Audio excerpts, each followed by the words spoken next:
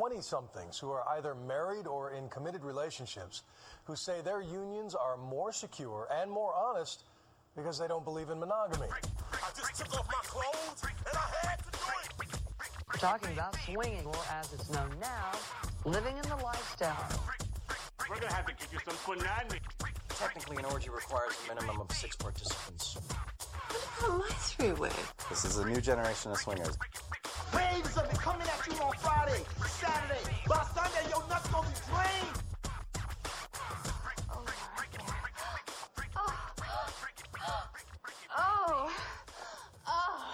Hi, everyone. Welcome back to Swinging Around, the sex-positive podcast about swinging sex. And today we have a very special episode. Yeah, today we have Amina Peterson joining us. She's the founder of the Atlanta Institute of Tantra and Divine Sexuality. Say hello, Amina. Hello. Welcome. It's great to have you. So hopefully I got your little snippet right. Why don't you tell us a little bit about the Atlanta Institute of Tantra and Divine Sexuality? Well, you did get it right, so thank you. It can be a mouthful. So I started the Atlanta Institute of Tantra and Divine Sexuality a little over 2 years ago. I moved to Atlanta 3 years ago. Before that, my practice was based out of a suburb of Honolulu, Hawaii for 12 years prior to that. So a little bit of a change of atmosphere. When I got here and started working with clients and teaching, I realized quickly that there was first of all, a much larger need for sacred sexuality teaching and understanding and sex coaching and just, some of the fun sides of intertwining spirit with sex. Was that just like a gap in something that people are even willing to talk about? Like, how did you realize, oh, there's a need for this? Well, I really just started teaching I went to teach a couple of classes and they sold out. That's great. That was my first side. But keep in mind, before Atlanta, I'd never lived in the South. I mean, I went back and forth when I was a kid with my dad living in the South, my mom up north. But I mean, a lot of it, honestly, I had my own preconceived notions of just what like the Bible Belt was going to be like. Mm-hmm. And so I never thought I'd be able to put on classes and workshops in the way that I was used to here. Right. Too conservative. Yeah. I was like, there's no way. I'm talking about conscious blowjobs. There's no way people show up for that. And my first class, which was a sip and paint, where we painted pussies, and it was the art of cunnilingus. So I did a lecture on how to eat pussy properly. Mm-hmm. And that class sold out like within moments. Sign me up. Oh. Yeah. Where do we didn't see that at Naughty. I don't know. Although you had a couple of sessions that we weren't able to attend at Naughty New Orleans, but the eating pussy, that's definitely one that that sounds good. Yeah, it's funny. Whenever I do a pussy eating class, that is actually, now I realize, the one that sells out the most.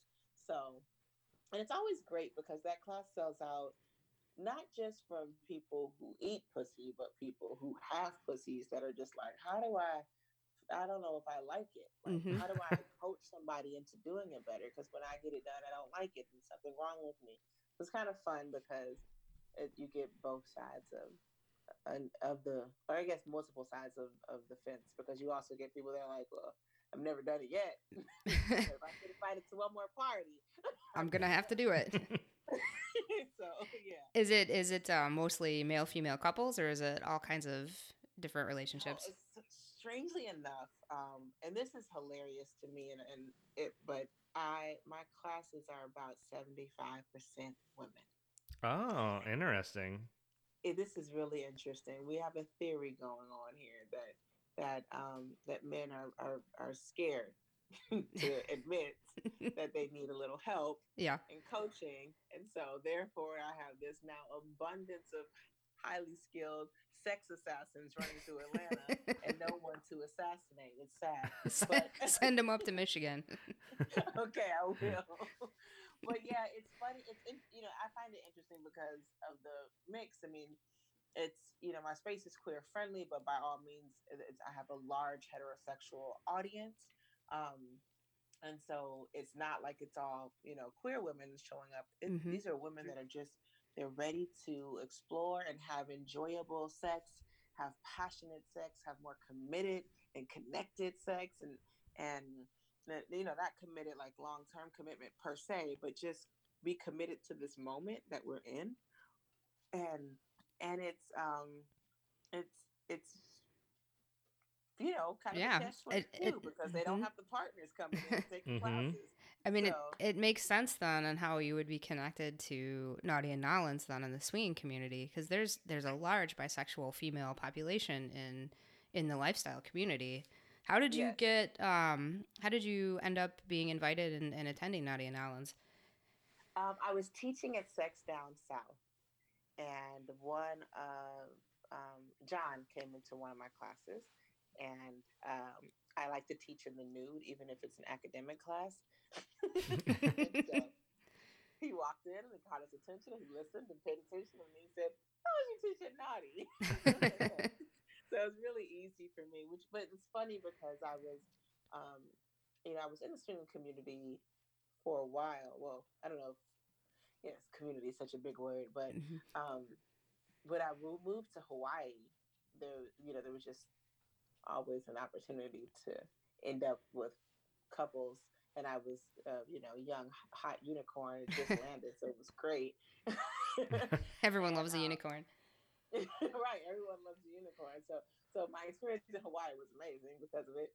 But I never, I would look at like the events because I was on Lifestyle Lounge, and coming from Hawaii, it's far. Everything is far. So it's like saving up to go somewhere, probably going on a vacation. I'm not going to go to the swingers convention.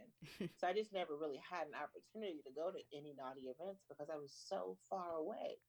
So when I got here and got the opportunity, I was really, really excited. And I taught a few classes that all went really well. I'm looking forward. I'm actually going on the Naughty cruise in a few weeks. Okay. That'll be fun. So, Naughty New Orleans 2019 was our first time attending, and it was amazing. So how many years have you been a presenter? That was my first time. Oh, okay. You never know. Yeah, I mean, we were all getting our cherries popped at the same time. Sure. That was my first time teaching at Naughty. I mean, I've taught at conferences all over the country, but that was my first time coming to Naughty. And it was amazing. It was a lot. There was a lot of information coming in from all directions, even as a presenter. So, but I had a really good time and really got to meet a lot of people and see a lot of different sides to the lifestyle. I think that was important for me because I work a lot with couples who are oftentimes, seeing other people. So they're more in a polyamorous lifestyle than a swinging lifestyle, for instance. And when I was in Hawaii, when you're fucking on an island, it's really different. And so just fewer people to pick from. Is that kind of the gist? It's just a smaller pool. Everybody's kind of fucking each other. You know what I mean? So it's like you almost feel like you're in a polyamorous relationship with a bunch of people because you're all still also hanging out. It's not like you're flying into, a party in Vegas for the weekend or for, driving 2 states away. We're all 10, 20 minutes from each other. Yeah, you're not even island hopping to fuck. Yeah, you're just staying in the island. Yeah, you're just kind of like, so you see each other at Whole Foods, you see each other at at schools, and so you just become friends. You're at the beach all the time, so it's like it's a different type of swinging, I think, at the end of the day. So you mentioned. Oh, I'm sorry. No, go ahead. You mentioned that you have taught at other conferences before. Educate me. What other conferences are other than Naughty have your type of classes? Because we would be interested. That's a good question. So Sex Down South is one of them. Have you come up to Sex Down South before? No, but I'm writing it down. Or come down to So Sex Down South is in October. In September, and it's an amazing conference that does the same. It's a sex educational space, So, but it's fun because there's a dungeon there. Jet Set and Jasmine and King Noir are there, usually with the dungeon, and then there's play parties in the evening, but not like the same kind as Naughty, but just like they'll be still close. I mean, I think we set in and watched like a blowjob contest, um, and there's performances and stuff like that at night, and then during the daytime it's lectures and classes. Andre Shakti did a class on fisting last year with a live demo on fisting. I was like, fuck yeah. Like, what? Yeah. What kind of conferences are you going to go to and see a live fisting demo? It's amazing. Yeah, it was pretty amazing.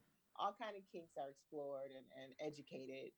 And it's a really great conference. They also have Sex in the Middle, which is in Kentucky. No, Casey. What's Casey?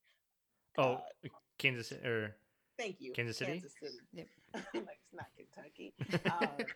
And then that's a little bit closer to you guys.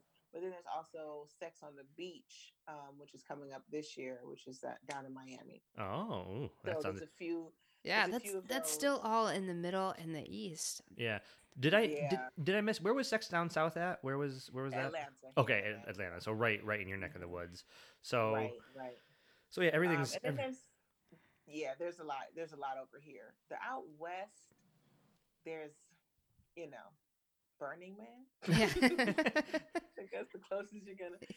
There's a couple of other conferences that are smaller that happen out west. DomCon is one that I think is still very, even though it's very kink specific, it's still very lifestyle friendly. A lot of cuck and a lot of very kink specific to dom sub dynamic, but that's big, and that's in LA. And I think that's really it as far as the places that I've gone or I've worked with. I know that there's some more, but I look at conferences every year because I enjoy teaching, and there's not a whole lot. I think it's a big surprise, or should be a surprise to all of us, that the red states are holding the strong majority. Yeah, no kidding. But that's what it is. Yeah. Burning Man is a bucket list thing that we want to go to at some point. We haven't gone, but it's a bucket list for us. Yeah, there's a lot of good camps out there that are also very polyamorous. Camp Contact, which is the camp that I had connected with when I was in California, because my office was in Berkeley for a bit. That they have the same. I mean, it's not a swinging community, but they're definitely free love and open. And I think the whole Burning Man spirit is like that. But yeah, there's a lot of classes and workshops. A lot of people think that I don't know what people think. I think they just get surprised. Yeah, I'm surprised to hear. I didn't know. I thought it was Burning Man was kind of just a big party. So it's cool to hear. I didn't know that there was seminars and classes to take. So that's even more of a reason to go, because we just wanted to go for the atmosphere. Yeah, we just wanted to go for the atmosphere and the fun. Yeah, the atmosphere. Now, I actually have not gone to Burning Man. I've worked with Camp Contact, and every year I say I'm going to go, but it just never works out for me. But I know that I know a lot of people in the camp that are instructors, and I used to hang out with some of the organizers of that camp, which is how I got invited to come teach for them. But it's all of the major, like the old school, especially camps, all have classes and workshops, yoga, tantra yoga, intimacy classes, and like it's just really a crazy cool. I look through all the different camps, or not all of them, there's so many, but look through some of the camps, and you'll kind of get an idea as to who you want to camp with. Also, it's really important not to just, I think, to just fly out to Burning Man, but to connect with a group, so that you have some grounding and some home base while you're there. Kind of like find your people. Yeah, find your people. Yeah. So you just recently opened your own church in 2019, right? I did, yeah. Tell us about that. So the Atlanta Institute of Tantra is registered as a church. And in the words of Ziggy Marley, love is my religion. So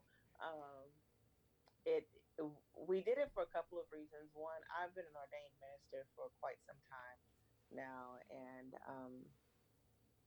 I am by no means religious. So I always have to explain to people that, I originally became ordained because of when gay marriage was approved. I wanted to make sure that I could be available for folks that needed someone Needed to marry services. them. Yeah. Yeah, and so that was originally what happened.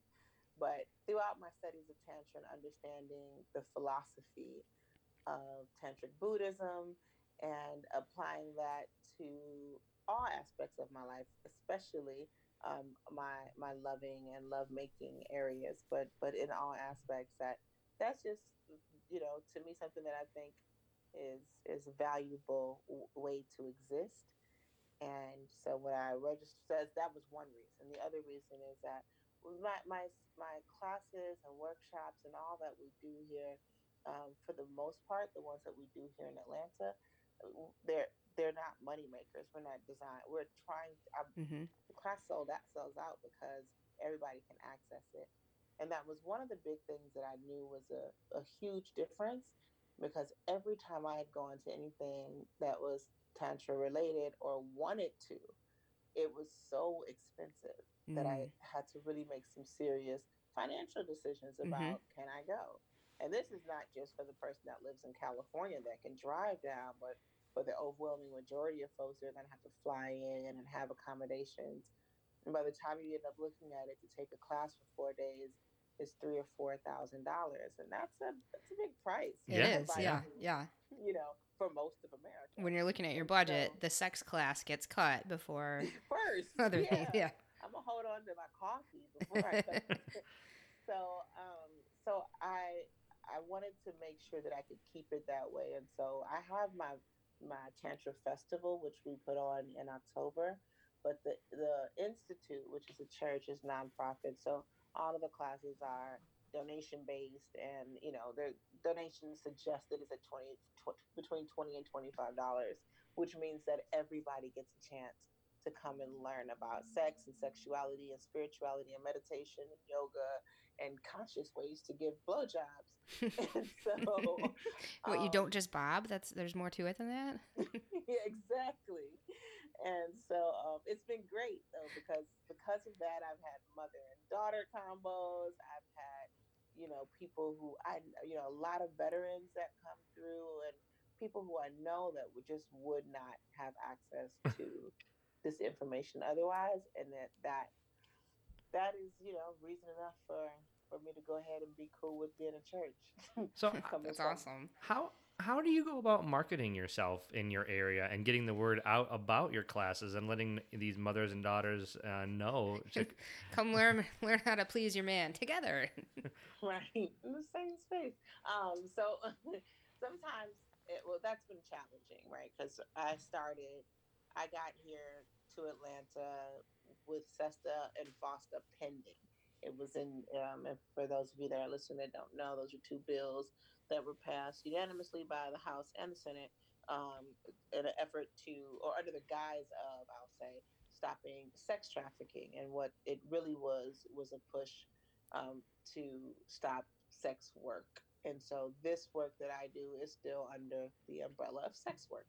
And I'm proudly a sex worker. What that does, though, me being so proudly and verbally and visibly a sex worker, it means that I can't advertise on any social media platforms or really any media platforms at all. That's challenging. Just to have that stigma associated with the work that you're doing. I mean, you're clearly helping people, live more fulfilling lives, but it's not viewed that way. So are most sex workers, but here we are. Yeah. But so I have a couple things that I've done. Luckily, I won't say luckily, but in gratitude, I worked in marketing for many years. I worked in leadership level at nonprofits, and I actually taught nonprofits how to market themselves. So I was ready. I have done some fundraising for some organizations that would a lot of people wouldn't probably support, whether they were queer or Muslim, or so that it just goes with the training that I think was readying me for this lifestyle.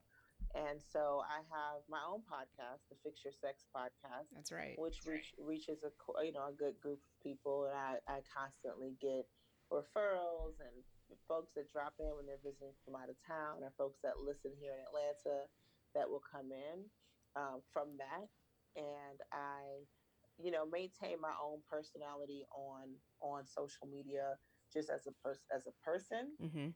staying in communication with people who are who are in the lifestyle, and just kind of growing my following online really organically, talking to folks, engaging with folks that way.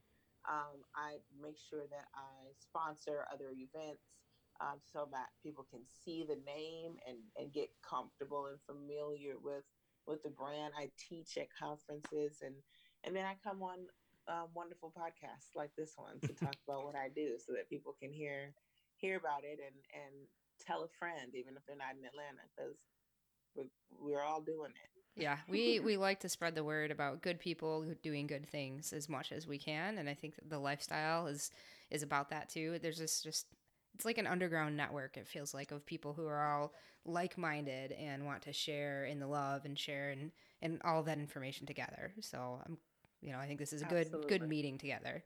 Exactly. I appreciate it. I really do. So as an open and honest about the work you do and the sex work, could you speak a little bit about how navigating life is different for you than it might be for most people, or even us? Like, we have this podcast, but we're not as like, our family doesn't know about this, and so we have friends, we have lifestyle friends that but we still are pretty much in the closet in terms of our lifestyle life. But so if you could speak about somebody who's so open and honest about what they do and how they make their living, that would be very enlightening. Yeah, there's some pros and some cons, right? I worked in corporate until December 31st of 2016. And so I worked in the closet Mm-hmm. for 14 years. And you had to, right? Because you were in corporate. No, I didn't. That's the funniest Oh. thing about it, is I did not. I absolutely did not have to. I just thought I had to. Okay. Because there's a couple layers to this. Is that while I was working um, underground, or in the closet, if you will, so many people actually still knew, and it didn't impact them at all. It didn't change the way our friendships moved. It didn't change any dynamic of our relationship. I had just a funny story. I was sitting at a dinner party in Hawaii, and with a group of friends, and I knew a lot of the friends. I knew the husbands and the wives in this group, right? And I'm hanging out. We're outside on the back porch, maybe or maybe not sharing a funny cigarette, as my grandmother would call it. And and the conversation turned to displeasure in marriage, a lack of fulfillment in marriage, and about halfway through the conversation, and I'm not saying anything at the time, because one, I'm not married. I'm at the table with quite a few women who are married with children, so I'm just listening to their story. And then one of the wives turns over to me and she says, "I mean, can you help us? I mean, this is what you do, right?" I they all knew. Yeah. They just knew. They knew. You if you're unhappy in your marriage and you're researching, if you have questions and you're trying to figure out something, and you start Googling, and after a while you put two and two together and you realize, hey, I know that house. I know that, my face is blurred out, but I know those legs, or this sounds like somebody that I know. And so you start, especially in Hawaii, where everybody sees everybody's legs all day. I know that tattoo or whatever. And so people had figured it out anyway, and it hadn't impacted any part of my life. I still was able to move up successfully in my corporate career. I was still able to maintain friendships. No one did, like, I still babysit. No one was like, "Well, I don't want her around my kids," or anything like that. Because they Nothing knew changed. you, right? They knew me. you. Yeah. And so it was a valuable lesson for me on that day, that um, all of this time that I was scared to be my true, authentic self, but I didn't have any real reason for that fear. that, as most fear is, it was irrational and based in nothing. There was no reason I had that fear. It was just I had assumed that the people that I had called friends weren't good people. And I think once we realize that the people that we've invited into our lives that we love and love us are actually inherently good people, good beings, that a lot of what we think we have to hide, we don't have to. Now, I didn't give them the whole spiel. I didn't tell Mm-hmm. them that, yeah, I also, I have a dom business and I sit on people and piss on them. And I didn't go through all of that. Now, I let them find that out drip by drip. But pardon the pun. but but it was really eye opening and also very heart opening for me to realize that people are good and my people are good too, and I'm good, and none of this other stuff like we're all having sex. Somebody's just scared to do it. Somebody's scared to talk about it. So yeah. That's awesome that you had such a good experience like that. How scary, or how did you feel when you did end up quitting that corporate job? Well, it was. I had made up my mind to leave the country after the last election. Oh, so, yeah. so I quit with this intention that I'm out of here. Forget this. I'm going to go to Atlanta and pack my mother up. And we are going to leave because I love Costa Rica anyway. And I got here, and my mother, who had been sick, she had had a couple heart attacks. And so I was coming also to help get her in a space where she was feeling better. And she was like, I don't want to leave. What are you talking about? I want to stay here. I like it here. And I was like, oh, brother, well, that's not what we said when we talked. Yeah. So, And now I got to move my business over here. So right. So now I'm here and I quit my job and shit. So I had to, so it wasn't like, there was fear, but there wasn't a lot of time to be scared. yeah. I just had to move. And I continued what I did there. I started seeing clients, and luckily for me, Sesta and Foster hadn't been passed yet, and so there was still Craigslist, and so I would go. Lots of swingers have been on Craigslist. So. Yes, I would go into what was the fun category? Chance encounters. Yes, I think. yes, Yeah. that one. I would go over to there, and I would say my ad would always be the same. It would say, maybe what you're looking for is more than just sex. That's intriguing. Yes, and that was my subject line, and I would change it up, and I would talk about our, our desire and what we think we're looking for, and what we're missing, and how we can connect better. And if you call me today, I can help you. And I started getting clients. I started getting clients again, and that worked great until for a year. And when Sesta Foster left, by then I had built up my practice. I mean, when Sesta and Foster took curses from us. By then I had built up my practice, and so I had a good following by then, and it was just divine timing for everything because I wouldn't have been able to do it a year later. So it all worked out. It all worked out, as it always does.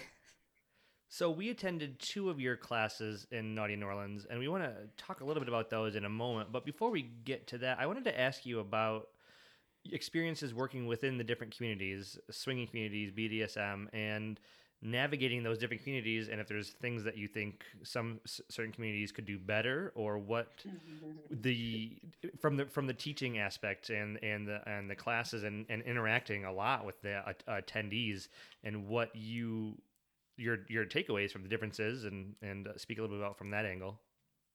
Well, I will say this. This is something that I say every time I go to a swinging event. The swinging community has a lot to learn about consent. And when you're in the BDSM community where consent is everything, and then you show up to the swinging community, it's a big adjustment. It's a big adjustment. You find yourself just in this space where you're like resetting everything that you think you know about humanity. Mm-hmm. So because it's not, we're still in a space, I think, where we're removing a bit of the old patriarchy and the sense of entitlement that's still set up in the swinging community. There's this kind of transition into the younger generation, this changing of the guards, and I think that that process that's happening is making us all kind of see, like, whoa, you can't just grab me because I'm over here having sex with somebody. Like, Mm-hmm. like it's just these kind of things are like would never happen in the kink community. I mean, Yeah, I it, shouldn't it, say it does. never. It definitely happens in the swinging community. Not that it makes it okay, but we do see that, and it's kind of like I see it, I like it. It's mine, so to speak.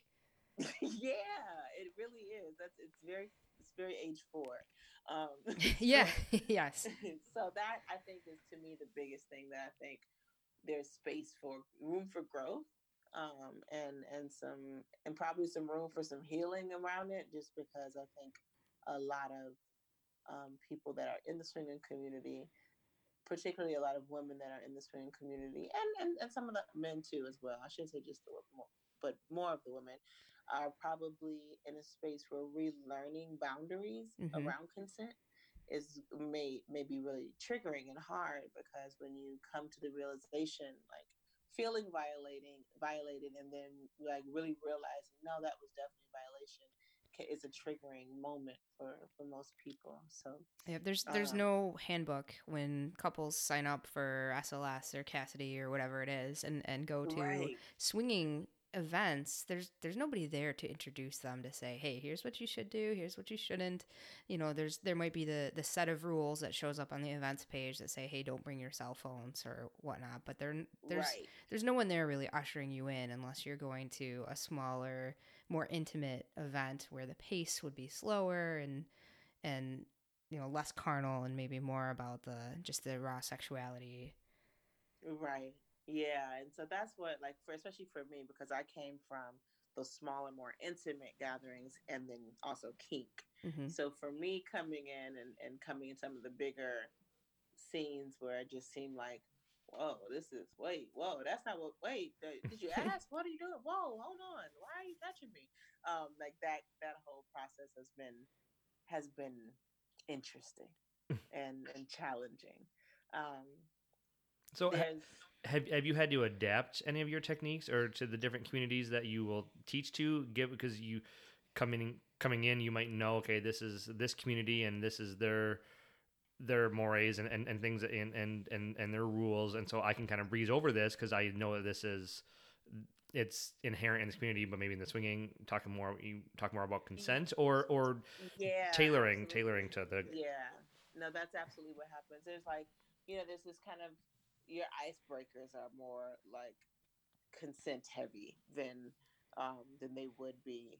I focus more on getting to know energy than skin, as a way to connect with each other. Like, well, let's see what our energy looks like together, not necessarily what it feels like to be physically touched by me.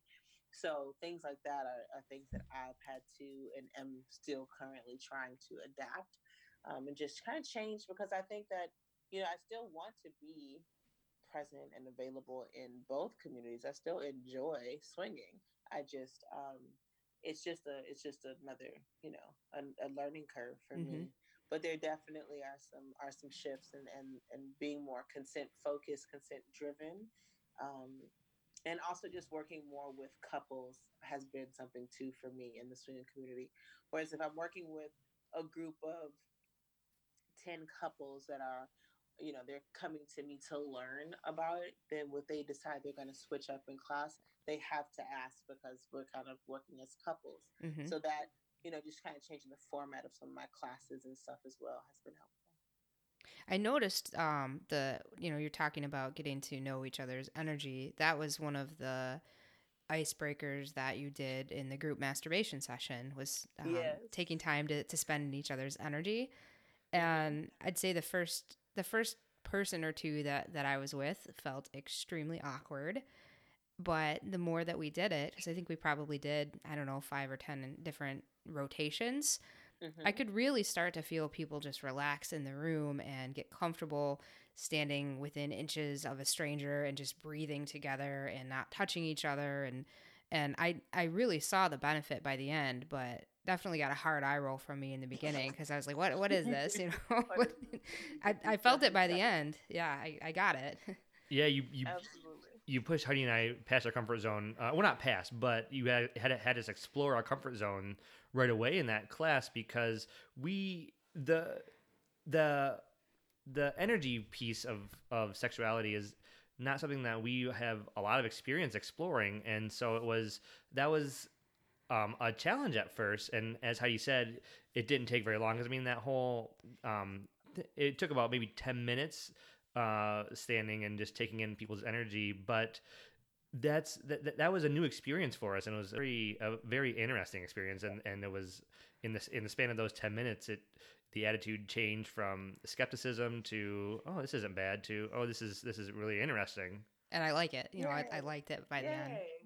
And then I thought, okay, how do we do something like this at swinger events? Because the energy, it was much more comfortable to, if that session were about more than just self pleasure, if it was about group pleasure, I think that broke the ice to enable it, versus in most swinging events, it's just, hey, you're hot, I'm hot, we had some fun chit chat, let's go bang, and there's no real energy sharing. I think it's more energy taking from one another than it is sharing with each other.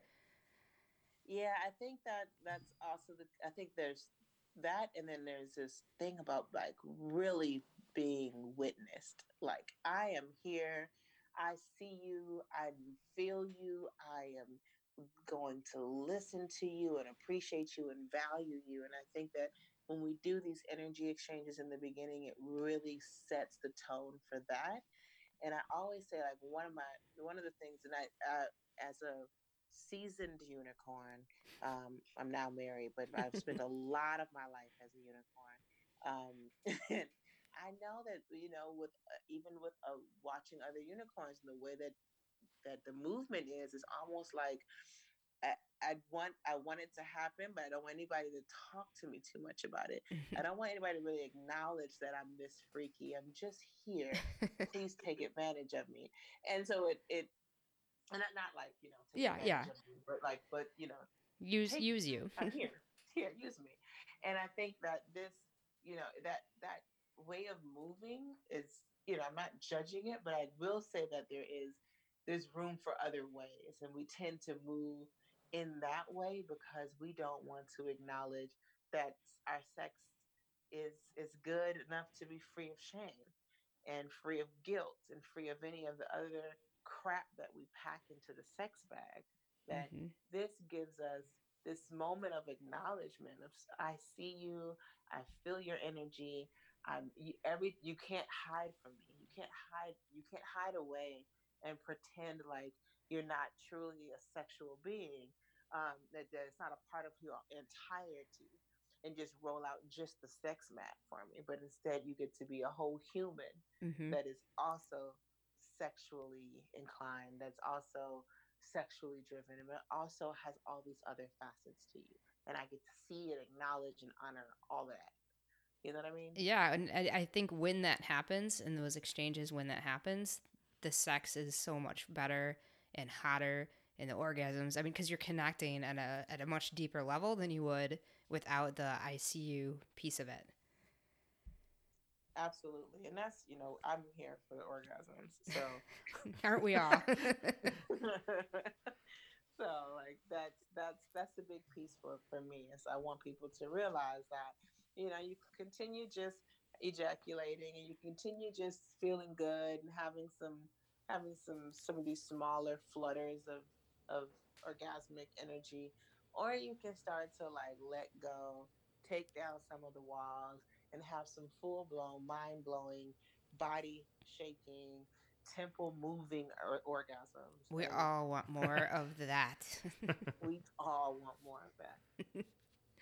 So that, I think, is a good segue to talk more about the fuck her like a goddess concept.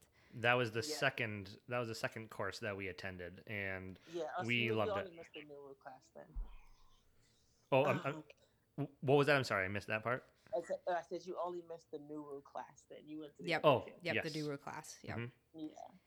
So the fuck her like a goddess, that's basically what that is, right? It's just this idea that, you know, I just tell this to women all the time, that we are, first of all, we're fucking hot women. Like, nothing that is happening in this planet is happening for any reason, for the most part, other than to impress a woman. Like wars, cars, they'd be driving Subarus or pickup trucks if it was. This whole everything that we're doing is because it's in devotion to the divine feminine. Everything that we try to create that's beautiful is in devotion to the divine feminine. So why not act like that on your regular, day-to-day life and interaction sexually with the representation of the goddess here on the planet, which is the divine feminine, the female, so the woman body. And so learning how to take the time to actually, to make sure that you're doing that you're not just rushing through, or you're not centered on your own pleasure, or you're not centered on whatever it is that you center on. And a lot of us are, when we're having sex, we're really focusing on stuff that has nothing to do with sex at all. We're somewhere in work, or we're somewhere in thought about what's next, or you're trying not to think about it because you don't want to come. It's all these things that are happening that are not how you should be fucking a goddess. And so so that class is kind of based on that reality that the divine feminine is here for you. We celebrate all the things that the feminine energy brings, like nurturing and love and compassion, but do we honor those things? And so in sex there's an opportunity to really honor those things, and to see her as more than you would regularly see her. So one of the first things we did when we got back from the trip is we tried to write down all 10 steps, because we didn't take notes during the class. We wanted to write down all 10 steps. We only got 9 of them. So we were missing one. So I am not being fucked like a goddess then, because 9 out of 10 is not good enough. Okay. So, so can we walk through the 10 and see where did we go wrong, and maybe talk about each one for a brief moment, and yes, the cliff notes of the class. So yes. Number 1 I have here is control your nut. Okay. And then yep, that's right. Semen retention, build up intense mind-blowing orgasms that can last for hours. You have to control your nut. All right. So what's number 2? Communication. Yeah. Make a list. Start to learn what you like, what you love, and it's really important to learn what you love. Because a lot of times we operate from that. Well, I don't like that. Okay, cool. Don't talk to me about that. Talk to me about what you like. I'm here for the no's. Like, no, not that. But I want to know, what is it that you desire? So you got to find out what that is. And that requires you to be more in tune with who you are. And then you got to be able to communicate it. All right, what's number 3? All right, we have clean your fucking room. Yes. Prepare a temple. Clean your space. I love that one. Okay, go ahead. Breathing. Okay. Massage. Aftercare. Well, you said breathing. Oh, yeah. Breathing was number 4 on our list. So I don't know where we missed the. So I don't know Number 4 is bathing ceremony. Bathing ceremony. Okay. Okay. Well, we didn't miss that. We have that number 7. So we're out of order. I guess we're out of order. Oh, and I might have this. I might have. Sometimes the preacher goes off track, so I might have gone off. But breathing is after that one. So okay. So go ahead. Breathing. You have breathing, and that's not just like all of the way we breathe, but it's breathing specifically, becoming mindful of your partner's breath and of your own breath, and trying to sync your breath, inhaling to her exhale and vice versa. So, okay. That's ahead. hot. What you got When you get that, that's really hot too. When you're in sync like that. It is, right? It's super hot. Yeah. You have to think about it, but when it happens, whew, yeah. Yeah. And for most of us, we don't think about it, and then when it happens, it's amazing. But if we thought about it more, we tried to, and we were in the moment more, and we could make that happen more. If you are in the moment more, you get to make it happen more. And I tell people all the time, because I work with so many couples that get stuck up in their chest with their breath. And if you're breathing up here at the top, where you're kind of in your throat, and that sounds familiar because we all do it. That Mm-hmm. that is not a belly breath. That is not a big orgasm that you're preparing for. You're preparing for a little bitty nut or a little bitty orgasm. You start getting that deep belly breathing where your body, your spine is moving, your hips are moving, and that's the one. That's Mm-hmm. the one you want. And that's when your toes curl and you can't uncurl them. Yes, exactly. All right. So So what else do we have? next I have on here is massage, Okay. and then aftercare. So these aren't in order because I think the aftercare would be Okay, at yeah. the end. But aftercare. Speak a little bit about the aftercare piece because I know that I definitely don't take the care that I should. But maybe speak a little bit about aftercare. Okay, sure, absolutely. So aftercare is really something that I learned in the kink community, but I don't know why I had to learn it there because here you have this huge conscious exchange of energy, and you could be doing all kind of things. Some things that may feel like they're humiliating, but it's what you want, right? It's not like Mm-hmm. you're not just being humiliated, but you asked for, to get smacked or to get choked or to do whatever it is that whatever kink you got.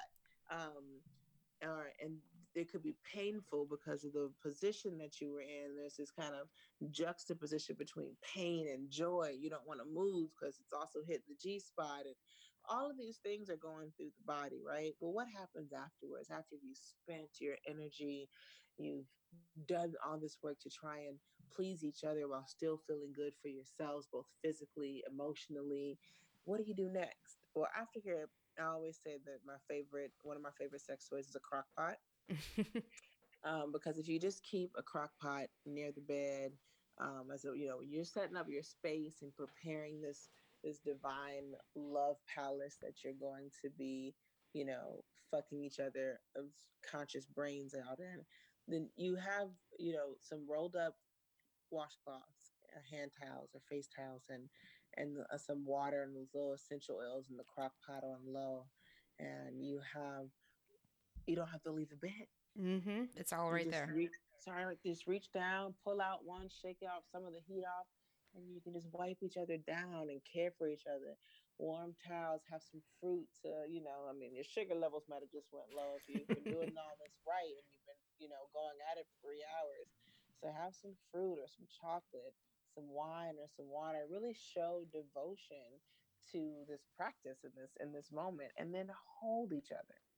um, I think the reason why I like the crock pot is because, we for me, I grew up in, at a point where AIDS and HIV was very much a regular conversation at school. Mm-hmm. Magic Johnson announced his diagnosis when I was a sophomore in high school. So AIDS was like, well, we were supposed to be, Mm-hmm. just fucking having fun and getting to know our bodies. We were like, oh, also when you do this, be advised, it could kill you. Yeah, everyone's scared. Right, everyone's scared. So there's a lot of that had to be unpacked. But I think what that did for my generation that was different prior was that we became like germaphobes. And so as soon as sex was over, many of us had to jump up and go wipe everything off instead of lying there in the bask and glow of it, which is fine. Maybe we've gotten used to this, immediate sense of freshness where as soon as you get done, you're tying off the condom and putting it in the trash, or you're wiping off the semen from wherever it flew into or onto. And instead of just lying there and being with each other. Yeah, it's like you're wiping away the other person. Oh, you're too Yeah. dirty now. We're done. We have to. And then you're separating so Mm-hmm. quickly to go do it at this time where this bonding hormone that's in your body is really wants to flood your whole body and say, yes, this is happiness, let's cure our depression. You're like, nope, fuck it, let me go wipe up. And so having the crock pot right next to you instead of that gives you that little sense. Okay, I can wipe off a little bit right now and stay connected to my partner, stay holding my partner, stay in a place where we are still one. We're still together in this moment. That we didn't break away because we wanted to be cleaned of each other. Mm-hmm. We're here with each other. So aftercare to me looks like that. Looks like staying in the moment also tells the body that like your partner wasn't just here so they can get off. Mm-hmm. You know, that's otherwise we're just kind of masturbating each other. This gives you the opportunity to really be in a space where, okay, I'm with you. I'm not just. This wasn't just so that I got tired of my hand doing it myself, so I put it in your pussy. This is we're together, and I'm honoring you. It's such a more efficient way to have sex. I love that. Now we all need a trip to Bed Bath & Beyond for the sex crack pot. Yes, and they go on sale all the time. And I always tell people, crock pots are always at the thrift store. So you don't even have to add anything to the landfill. Just go grab a $2 or $3 crock pot, check the cord, make sure it's not frayed, and you're good to go because they last forever. I've had my crock pots forever. So the next one I had on the list was earlier on your list was bathe her. So tell me, as the man, why is this important? Why do I need to bathe her? Tell me? Okay, so one of the things that happens with women is that we're always in the position where we are doing the caring and the nurturing. And you'll find by the time you reach any remarkable age as a woman that no one's really done any of what you do for other people, whether it be especially with children. Like yes. Moms are bathing babies from the time they come out. If I'm not a mother, but I'm an auntie, and I can't tell you how many hundreds of baths I've given to my nieces and nephews. This is what we do. It's what we do. My grandmother, when she fell ill, I was the one that bathed her. Who bathes the woman? And so this is the opportunity, and this is such an act of love and devotion. I mean, it's in the Bible. That this is a historical way in which we cared for each other, and that we offer ourselves in such a intimate and safe and clean space to really clear the body of everything. And so so that's the why. Treat her like the goddess she is, right? Yeah, treat her like the goddess that she is. And it gives you a chance to really also connect body to body with her, because if you're in the bath with her, it's an opportunity for you to just be back in that energy field again and really kind of let the body know, because our bodies know. Our brains are dumb. They can figure out some mathematical equations, but as far as saving our ass, we would have never made it if we just had to rely on our brains. We wouldn't have evolved. We would be extinct. Our bodies saved us. Our bodies had cues, picked up the same way that animals do. We watch all the other animals like, wow, the animal felt something wasn't right and took off running. Well, that used to be us. And so we started getting all stuck up in this rational mind and leaving the intuitive mind and the energetic mind behind. So this kind of brings you back into the space where the energetic mind, which is still there, it's still there, but this way that starts the relaxation process first. The bathing ceremony lets you get into your body, lets you realize that the body communicate that, everything's safe here. Go ahead and you start feeling arousal instead of just trying to force this feeling of arousal. Okay. Yeah. Well, we could all be doing better. So the next one I have on here is set the mood. Mm-hmm. So what all do you include when you set the mood? Because I'm gonna real quick. Also, the next one, the last one that we have, because I know we're missing one that I want to find out which one we're missing. But is don't turn all the lights off, which I kind of put that with setting the mood. So when you think about setting the mood, so you're missing two. Oh shoot. Yeah. Okay, so we are missing two. So I'm glad we got down to the bottom of that. We did. So. Okay. Yeah, I need to be fucked properly. So. Yeah. So setting the mood is about that. It's about, like, so oftentimes we think about setting the mood and our first thought is, all right, let me dim the lights and light some candles. But no, I want you to see each other, but setting the mood, still light the candles, still make sure that the space is clear and energetically light. Burn some incense, have fragrance around whatever is suitable for both partners. Making sure, sometimes it's just simple stuff that men don't think about as much. And I'm not a hashtag not all men, because my husband definitely thinks about it. But But like changing the sheets and putting some fresh sheets down, even though you're gonna sully them, go ahead. Um, I don't know where Sully came from. I've been watching way too much Game of Thrones. Um, but just like, creating a space that says you are going to get worship tonight. Like this is going to happen. Making sure that her comfort is paramount. So a lot of things, having a lot of extra pillows is really important. Like pull out the extra pillows. If you don't have any extra pillows, go buy some extra pillows because there's a position where when a woman puts both of her feet together, the soles of her feet together, and allows her knees to splay out, you have the most access to her pussy. It's the best position for pussy eater, but most of us can't lie in that position fully unsupported because of our tight hips, because we sit in chairs and drive cars all day. So we need a lot of pillows to be up underneath the thighs, underneath the knees, so that it takes the pressure off of the hip joint and the hip flexors. So just things like that. Yeah. So I know what position we'll all be trying later today. Yes. A little free sex tip for the week. But yeah, so things like that where you just, the setting the mood, setting the environment so that it feels like this is a sexy place. And I think, I'm a Valentine's baby. So I'm very anti-Valentine's Day because everything is all chocolate hearts. And that's all I ever got for like my birthday's the day after Valentine's. So it was a lifetime of getting clearance chocolate and shit for my birthday. But I hate it because of that. But also it's just cliche. Yeah. So don't wait till Valentine's Day to try and set the mood. And when you do, don't make it about chocolate and hearts. Like really give some thought into what her needs, what her desires, what will light up her life, what will make her feel comfortable.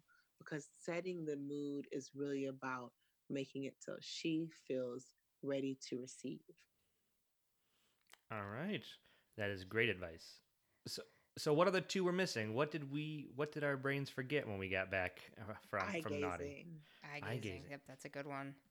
Yeah, so eye gazing is really important. A lot of people tend to close their eyes during sex. I talked about not really seeing each other, and it takes away from the ability to build intimacy and connection. So making sure that you have the opportunity to sit and literally stare into each other's eyes. They say the window, the eyes are the windows to the soul. So this gives you a chance to kind of connect bit by bit, moment by moment with your lover without all the other stuff, Yeah. And it's hard. I'm gonna tell you right now, it's really hard for a lot of people because we tend to not look at people, and so, or we don't like to be, especially like I lived in the big city, and we were taught kind of don't look at strangers, or don't stare at anybody. And so being stared at can feel scary for a lot of people. Vulnerable. And then you start coming into the space where you kind of think maybe they're looking at me, maybe they're seeing something about me that I don't want them to see. So it gets uncomfortable. But this is your lover. So this is your opportunity to allow somebody to see you, maybe for the first time, maybe in a way that you don't usually let people people see you. So yeah, so that was one of them. The other one that you're missing is become a master giver. Oh, those are two big ones we're missing. Yes, those are really two big ones. But you guys had a good start. 8 out of 10. I'm still 80%. You're still passing. Yes, thank you. We're gonna put you on the honor roll now. So speak a little about be a master giver. Like what advice are you telling the men in the audience, or the people who need to hear this? This is really important because we tend to in the kink community top from the bottom, right? We give to receive, and so you have to let go of that to be a master giver. You have to give sheerly for the fact that you are able to give, that you desire to give. Nothing is coming back to you. You have to let go of the idea of getting anything back for this act of devotion. That's what's hard because we've been socialized to, to give really, I mean, no matter what the lesson says, we've been taught that we give to receive, from white elephants to birthday parties. It doesn't matter. We are always giving with the idea that we're receiving something: friendship, admiration, celebration. Her gift's better than yours, whatever the case may be. Like, we're always in this process. And so we take away from the sacred act of giving. And when you become a master giver, you take your time and indulge your partner giving pleasure, without having anything else connected to that except for the spirit of selflessness. And as an offering also, we say fuck her like a goddess. You look at like all the ancient practices for deities, and there's always an altar, and there's always an offering. And so here in this moment, like, all of the things that you're doing as an offering. You're not doing it because you're going to get anything back. You've already been given plenty with the presence of the goddess. And so in this moment, you're just saying, thank you. Let me give all of these things to you. All this pleasure and all of this connection and all of this love. And that changes a lot. Yeah, and that I'm sure takes a lot of practice to get to that point too. Because by giving, you will then receive. For the men, it's they will have pleasure just by giving themselves. Right. And so I think one of the keys to me and what I teach for folks with this is that the only way this is ever going to happen is if you both take turns pulling straws, because it's really hard to be a master giver if your partner is not a master receiver. One of the classes I teach is on the art of receiving, because that's what's important in this process. Our nurturing nature will kick in, and we'll start trying to figure out what we can do to make it easier for you to give to us. And that's just fucking up the whole system. So it requires some training on both sides. It requires the women to kind of sit back and take a role that we are not used to taking either, which is fully being receptive, which is so funny because that is the role of the feminine. That's the divine feminine energy, is a receptive energy. But we have to get back to nature. Yeah, I struggle with that too, because I'm always doing something for someone else, like you said. So it takes practice. Well, I know I can be better at these, and so thank you for filling in our gaps that we didn't even realize we're missing two.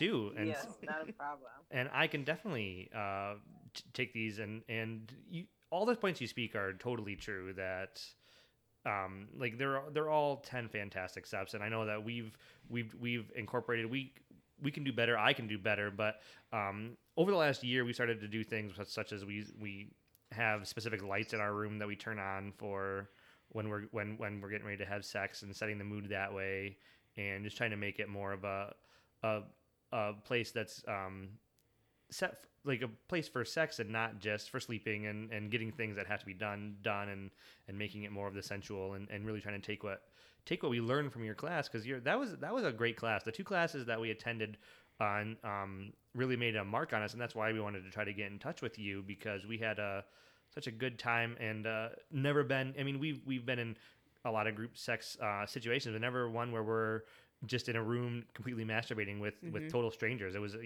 these things that we took away, these experiences that were amazing. Yeah, we haven't had the theory of tantra commingled with the lifestyle before, and so I like how you brought those concepts to us, because really it just slows everything down, and it brings more pleasure for everybody. Yeah, it really does. And I'm here for the Tantra Swinging event. So I've gone to, I've come to some private parties, which is really what I get booked for way more often, is coming into small groups where there's 4 or 5 couples, or that are in a swinging group, which is what I thought swinging always was. Before I learned, I just thought that's what people were doing. That's what the housewives did. We got married and they went and got together, and one of the cute ones picked up another cute one at the bar, and I was the cute one at the bar. So I just always thought that's how it went. I just got invited to people's houses. Cute one at the bar. Naivety of youth. But but so now that I'm working with couples, a lot of times that's what I get invited to, are those kind of. I'm still getting invited to those kind of parties. Only now as a facilitator and not the unicorn. So I do love to do that, though, to get into a space where I know that when I'm kind of like setting the vibe, so I know that when I leave, that they're gonna all have much better, much more connected sex, because I got there and we started with some meditation and some yoga and some connecting exercises and some group masturbation, and it's just all very much more.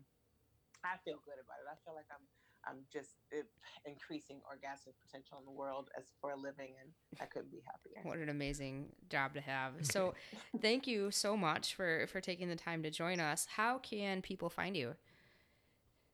People can find me at ATL, like the airport code, Tantra, TANTRA.com.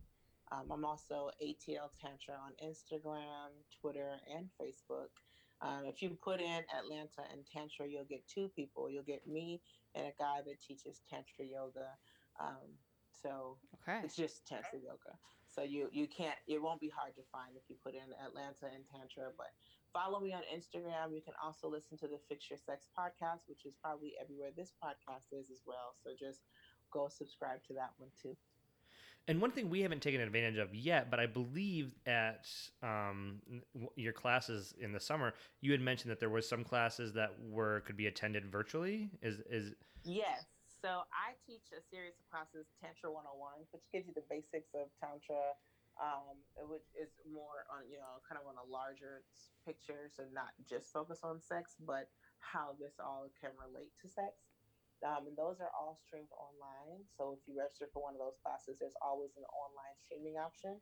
And a lot of my classes, with the exception of Tantra Tuesday right now, because we moved into a location where the service is shitty, so we can't stream there just yet.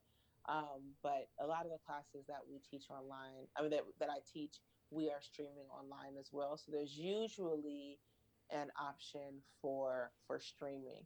The only exception is, as I mentioned earlier, I hate teaching with my clothes on. I'm a nudist, and I use YouTube as a streaming platform. So clearly there's a problem. I don't. So if I'm going to take my clothes off, the only way you see those classes is on OnlyFans. All right, and any conferences or appearances already on the books for you this year that people can come and see you? I'll be at Sex Down South again this year. I will also be at the Atlanta Tantra Festival, which is my event. That's in October. It's a 2-day festival here in Atlanta. We have on-site accommodations as well. We take over a really large old church, and you can sleep in the rectory and get spanked in the dungeon. It's really fun. That's awesome.